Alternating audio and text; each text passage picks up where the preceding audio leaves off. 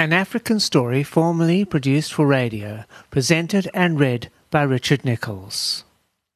A rather loud but young voice is heard coming from behind Mr. Pink.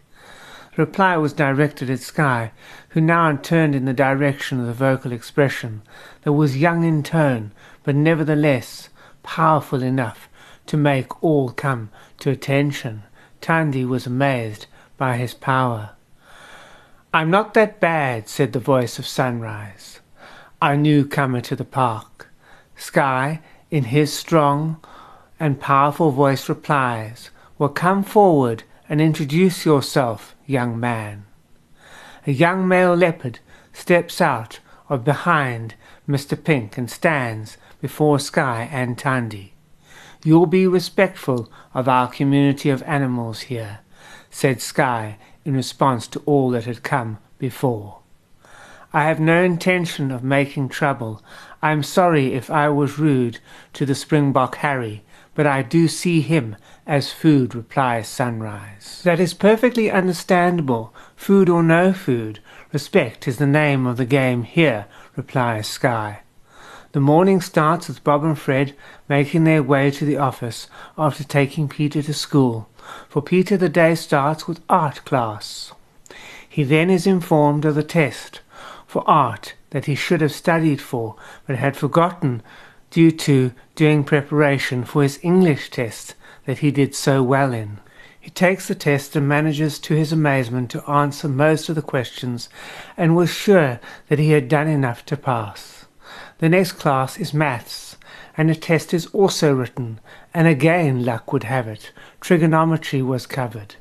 He had been over his work with Uncle Fred, and this did help him because he got 76% for trigonometry, and his art test 87, even after having not done any study for the subject. At the office, Bob and Fred are sitting having coffee, while Jan and Jim are reviewing the plans for the airport and the hangar and the office. Construction of Fred's cottage is to get underway in the next week, as the bond for the finance has been approved and the attorneys have confirmed the registration of the bond should be complete. As for the plane and the hangar and airstrip, the finance is still in process. Bob has a long chat with his brother about his own family, who live in Botswana. "How is Penny, your ex-wife?" asks Bob. "We are good friends, and she did not marry Ken Smith, as you know, and now she works for Southfield Mining CC, replies Fred, looking at the table in front of him and an empty mug of what was a nice cup of coffee. The phone rings. Young Nichols takes the call. "Hello, who's speaking?" asks Jan, and a lady on the other end replies, "Janet Friedman," in a soft voice that he could not hear so well, and asked her to speak up a bit. The voice comes back louder this time. "Can I speak with Bob Winters? It's urgent. I'm from Peter's school." Jan calls Bob to the phone.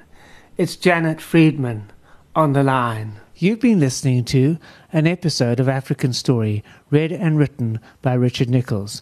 Join me again for another exciting installment of African Story coming soon.